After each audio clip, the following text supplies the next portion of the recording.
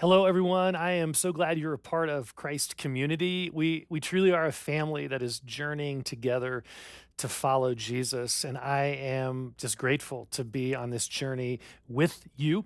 We are in the midst of a teaching series from Matthew chapter 5 to 7, where Jesus gives us this vivid picture of what it looks like to live as people of the kingdom of God, to live our lives with Jesus as King, not simply in some ceremonial way, but rather in the most practical of ways, where every area of our lives is surrendered to and aligned with His heart and His values, including areas that are deeply personal to us, which is certainly the case with the passage that we find ourselves in today. In Matthew chapter 5, verses 27 to 30, Jesus addresses the area of sexuality, our sexual desires. What does it look like for our sexuality to be aligned with Jesus' kingdom? I mean, we're very familiar with the world's perspective on sexuality. It's really quite simple. Follow your desires wherever they lead. Do what feels good to you. Go get your needs met. No moral boundaries. Just do what you want to do. Well, not surprisingly, Jesus has a very different perspective on this topic, and he pulls no punches in articulating it. Here's what he says: You have heard that it was said, you shall not commit adultery. But I tell you that anyone who looks at a woman lustfully has already committed adultery with her in his heart. If your right eye causes you to stumble, gouge it out and throw it away. It is better for you to lose one part of your body than for your whole body to be thrown into hell. And if your right hand causes you to stumble, cut it off and throw it away. It is better for you to lose one part of your body than for your whole body to go into hell. Okay, talk about a conversation stopper, but that's exactly what we need. We need a Savior and King who loves us enough to speak the truth, even when it's hard to hear, because it is the truth that sets us free.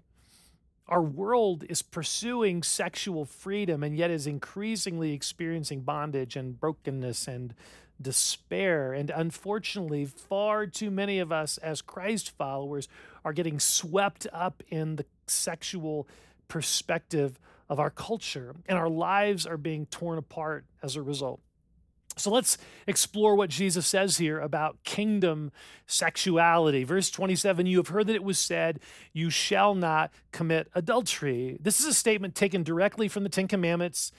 In the book of Exodus, Jesus is affirming that adultery is wrong. Now, before we go any further, I want us to understand the backdrop of that statement. In saying that adultery is wrong, Jesus is also affirming that sex within marriage is right. It is good. It is a blessing from God.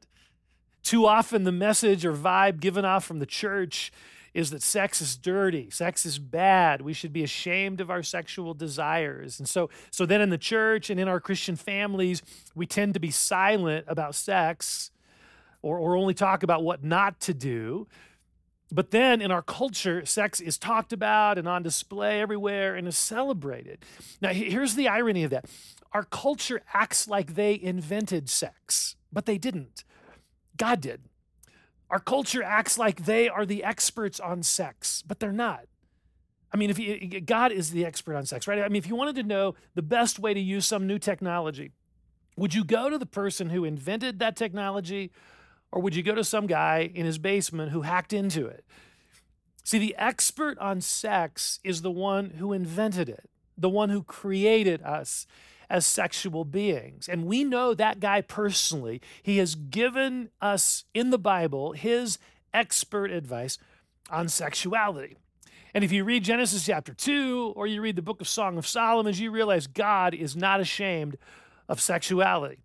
He gave it to us as a very precious and enjoyable gift with a very powerful purpose: the expressing of love within a covenant relationship. That's what makes sex so powerful. It literally creates a one flesh union between two people. And when those two people have committed themselves to each other for life, for better, for worse, richer, for poorer, in sickness and in health, sex becomes this beautiful and powerful expression of oneness and love. God knew exactly what he was doing when he created sex. He was creating this experience in which the love between two people gets solidified, it gets super glued. Sex is not just a biological, physiological act. It is the uniting of two souls in a powerful spiritual connection.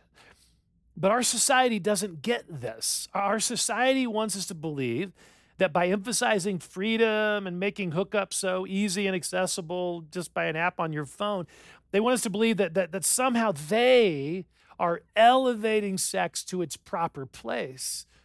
But it's actually the opposite. They're cheapening it. They're taking filet mignon and treating it like a McDonald's value meal. They're taking a Van Gogh painting and hanging it in a closet. They're taking something that God created as a beautiful and powerful and sacred expression of selfless, committed love, and they're treating it like a convenience store transaction.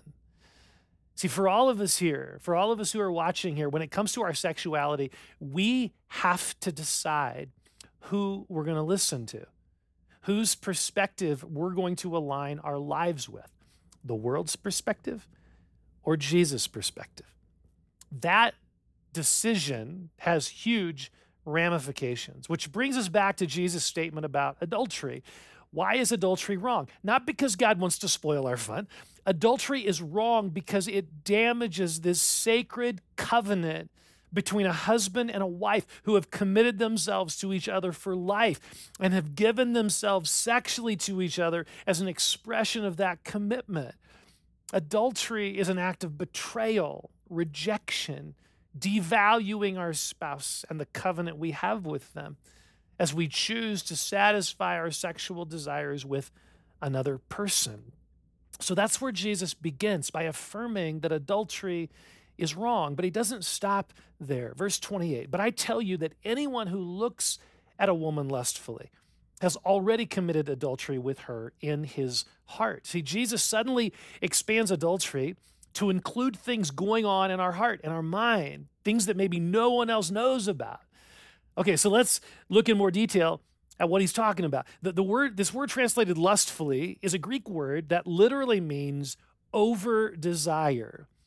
It means to strongly desire something, a passionate desire.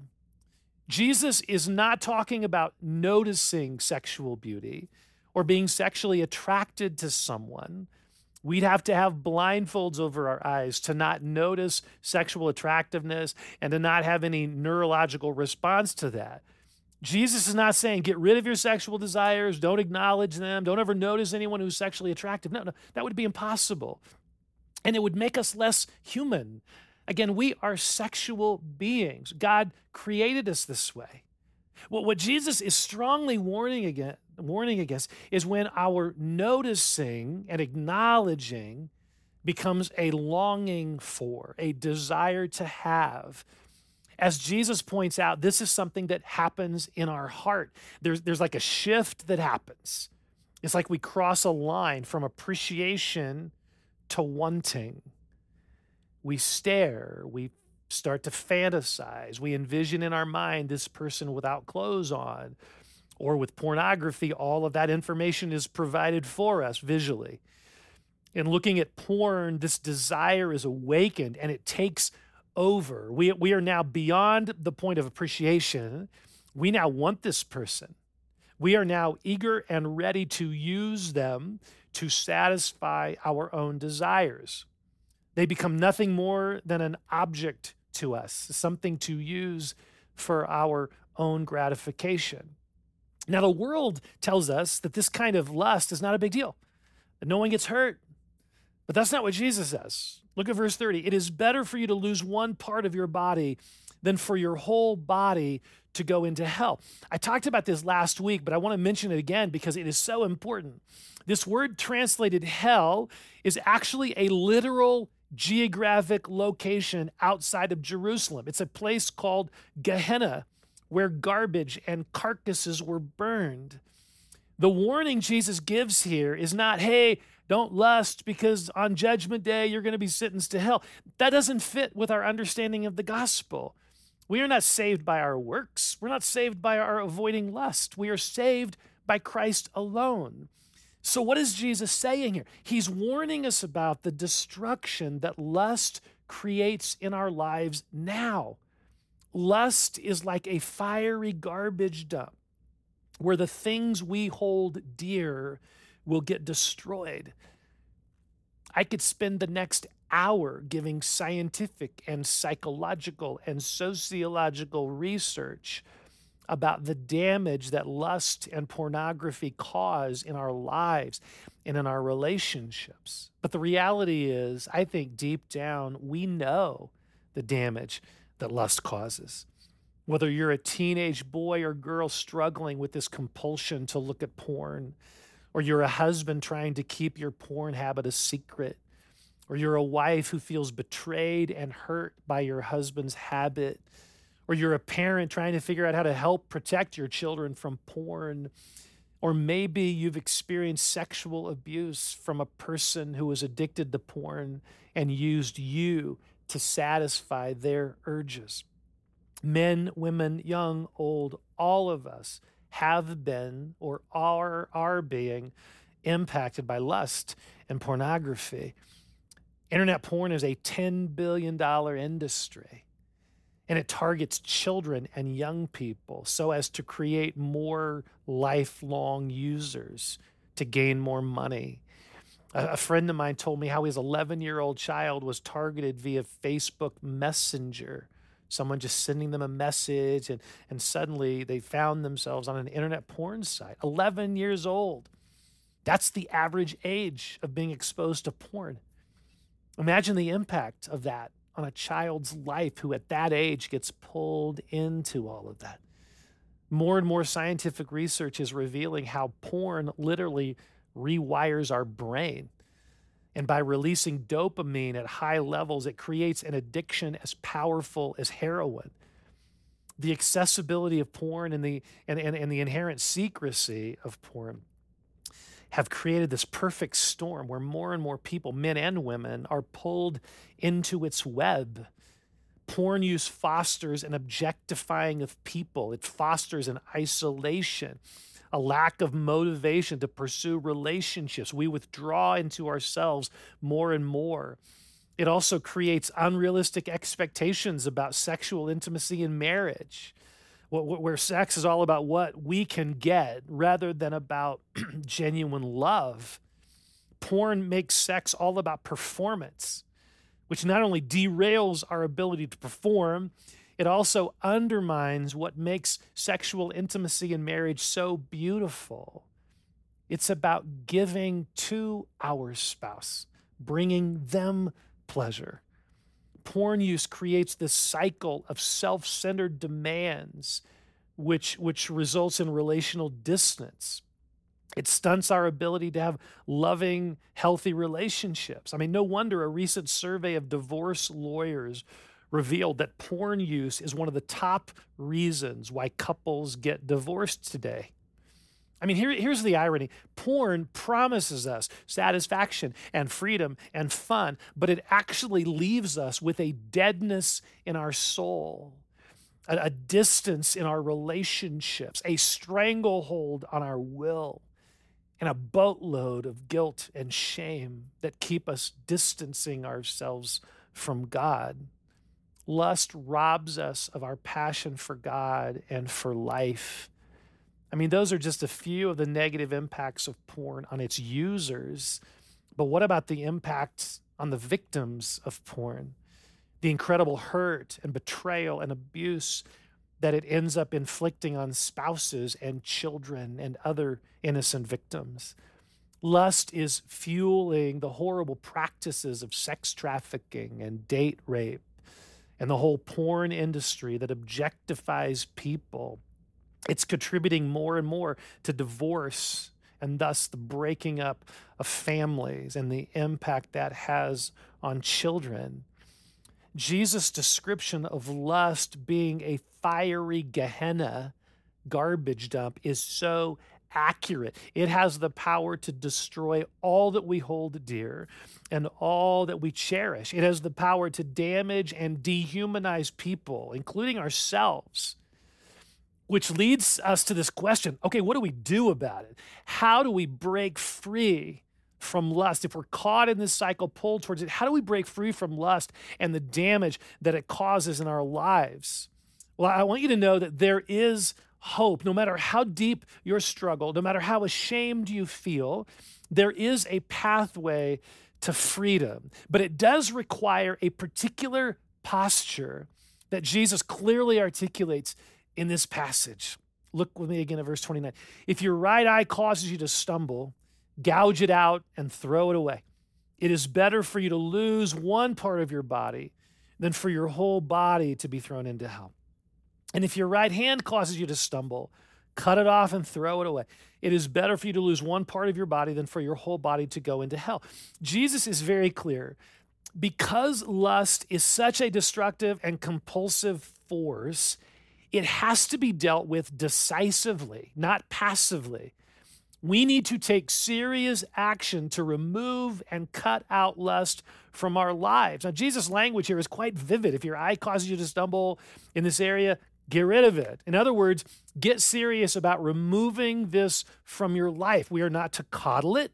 We are not to act like it's no big deal because everyone does it. Jesus says, cut it off, gouge it out, throw it away. I mean, I feel like this whole passage is a wake-up call to us as Christ followers to bring our sexuality under the control of Jesus. Are we willing to get serious about this and to do what it takes to remove this cancer from our lives and our homes?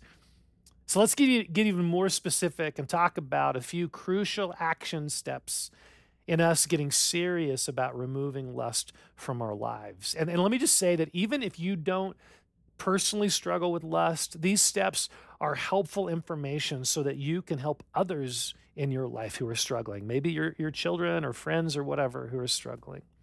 All right, first critical action step, bring it out of hiding. Bring it out of hiding. Lust thrives in secret. It fuels and feeds our isolation. We're always trying to hide it, to keep it a secret from our spouse or from others. And so the first step in dealing with lust is to bring it out of the shadows, bring it into the light. Now, look, I know this may feel terrifying. We're afraid of admitting failure, of being embarrassed. I get it. Our fears keep us from bringing this into the light, but it is only in the light that we can actually deal with it, that we can actually experience healing. We cannot overcome this on our own. We need others in this battle with us. So bring your struggle out of hiding. Tell someone that you trust and that can help you, a friend, your parents, a youth leader, a Christian counselor, your spouse. The more we keep it in hiding, the more it will eat our lunch. I can remember as a teenager and then a college student struggling with porn, but I was so afraid to tell someone. I remember playing tennis with some older Christian guys on Saturday morning after having blown it on Friday night. And my heart so wanted to share with one of them my struggle, but I didn't have the courage to do that. I struggled in secret for a long time. See, what I've discovered since then is that when we bring it out of hiding, it takes so much of the power out of it. I'm in a small group with a few other men, and we're being honest about the things we struggle with, and it has been so life-giving. Wherever you are in this struggle, if you're a teenager, a college student, if you're single or married, don't keep it a secret. Bring it into the light. Share it with a trusted friend.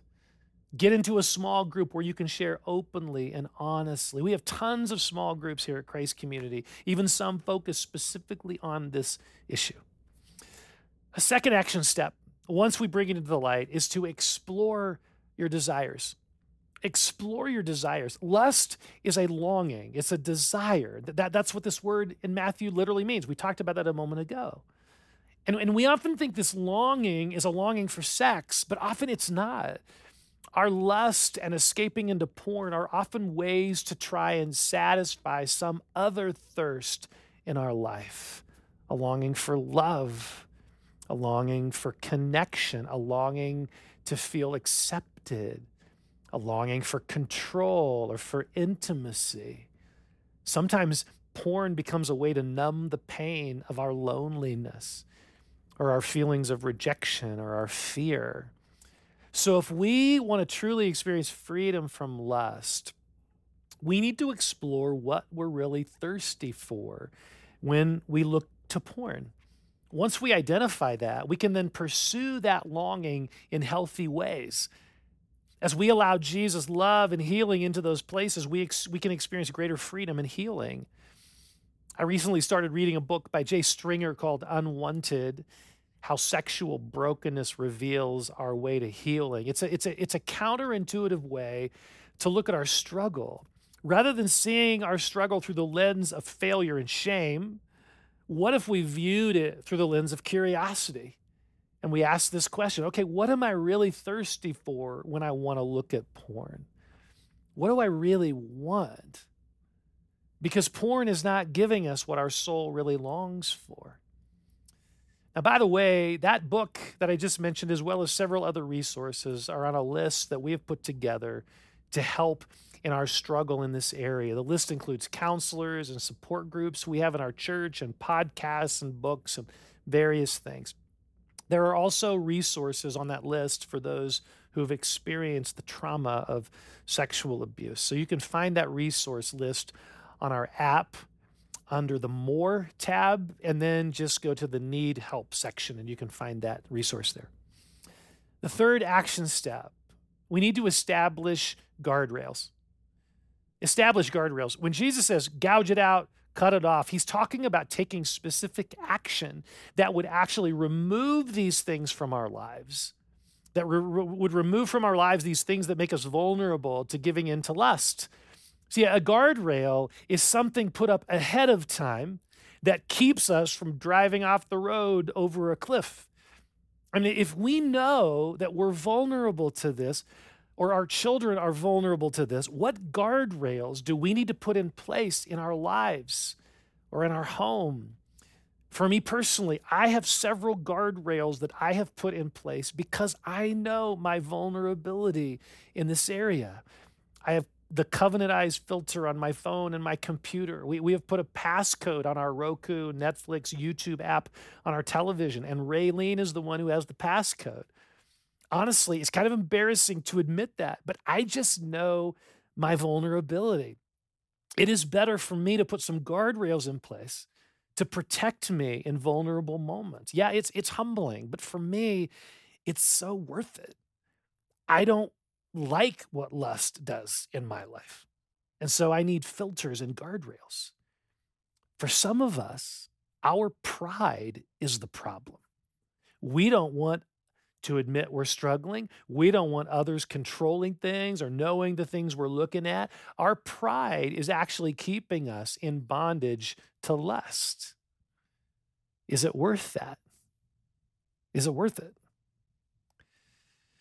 Now, for the parents here, obviously, we need to be super vigilant about this with our kids.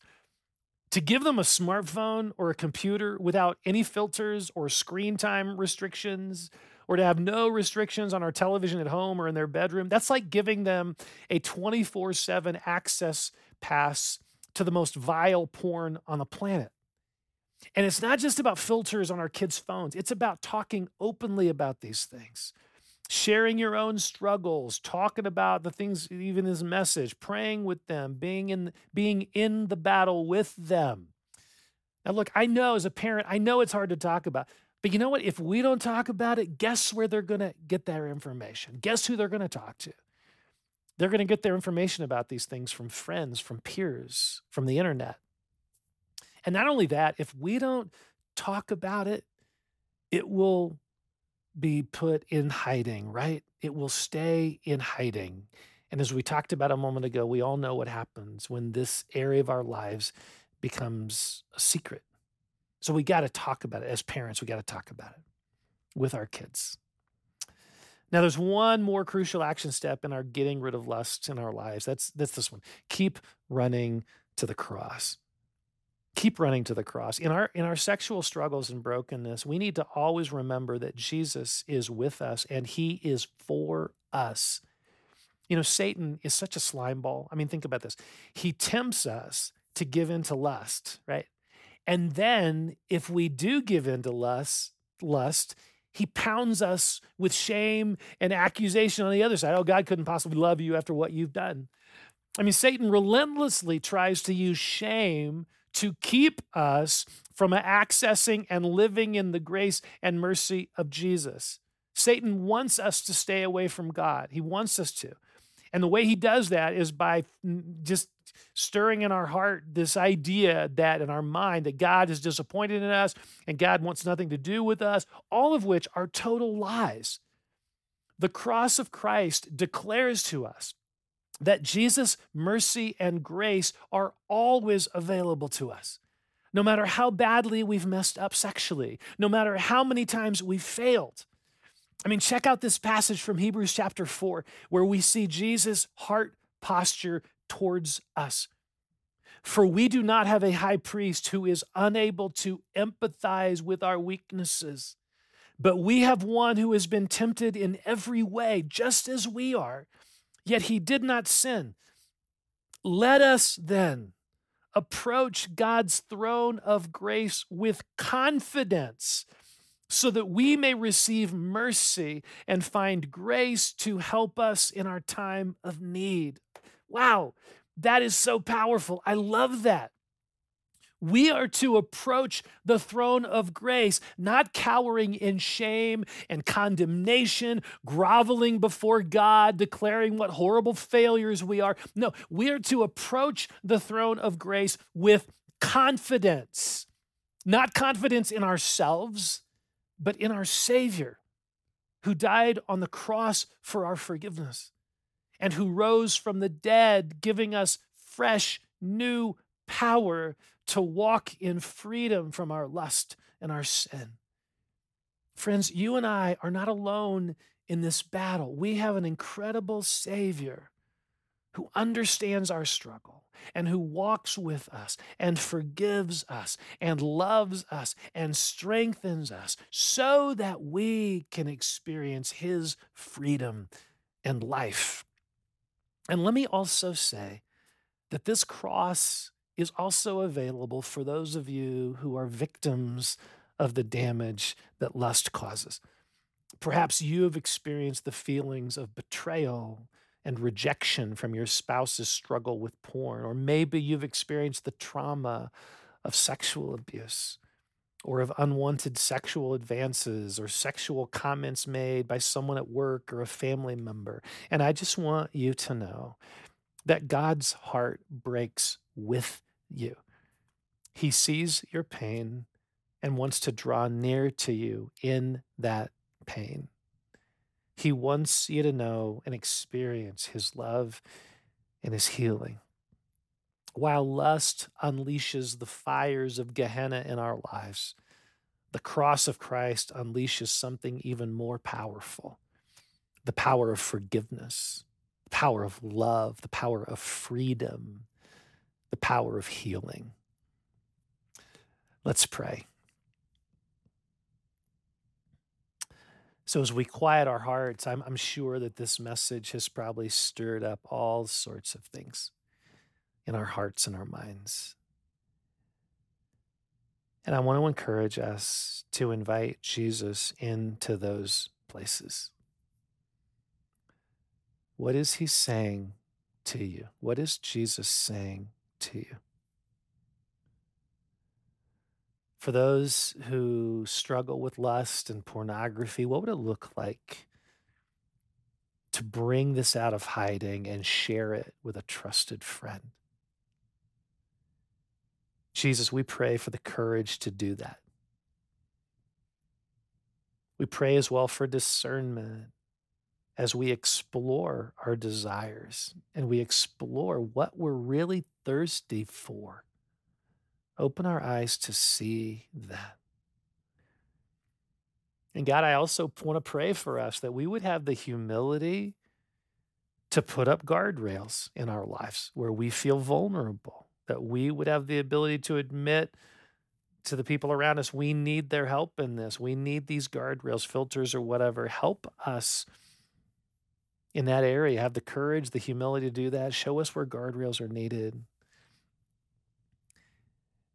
And I also pray for those of us who struggle. I pray we would run to the cross regularly and we would confess our need for forgiveness and for your love and for your power. Holy Spirit, fill us in this area.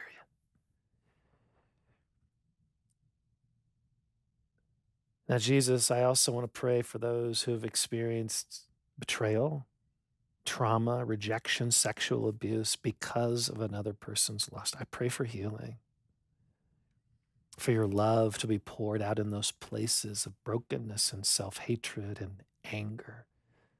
I pray for them to have the courage to reach out and receive help in their journey. Lord Jesus, we bring our sexuality before you. In fact, I want to just take a moment and just give us a moment to do that. As your eyes are closed, let's just bring this part of our being, our sexuality, before the Lord and consecrate it to Him. Just offer it to Him.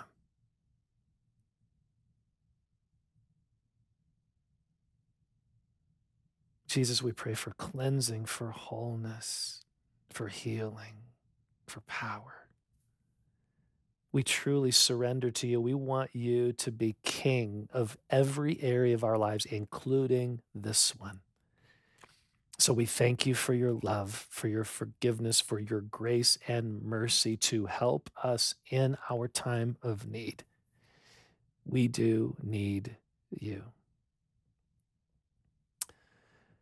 So right now, I want to lead us in an opportunity to receive the Lord's Supper. If you need to go grab some elements for this, feel free to hit pause. But if you have the elements there, then let's partake together. First of all, grab the bread.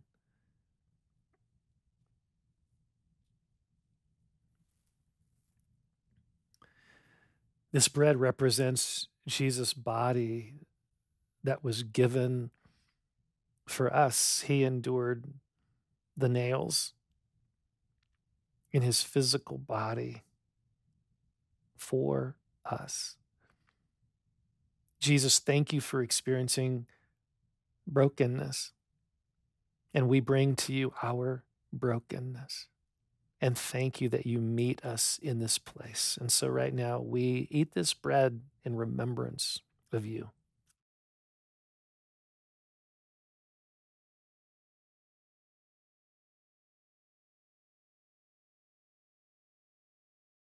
Now we take the juice or the wine, whatever you have there, and we remember that this juice or wine, it represents Jesus' blood that was shed for us for the forgiveness of our sins. There is cleansing and forgiveness in the cross, no matter what we've done. There is forgiveness in the cross. And so as we partake of this, let's remember the blood that Jesus shed and let's receive his complete forgiveness. So drink this in remembrance of him.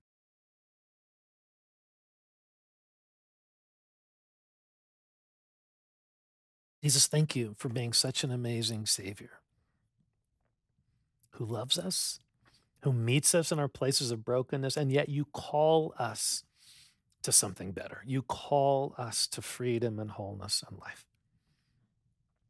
So we love you. We ask you to fill us now and help us walk in the life that you have for us. In Jesus' name we pray. Amen.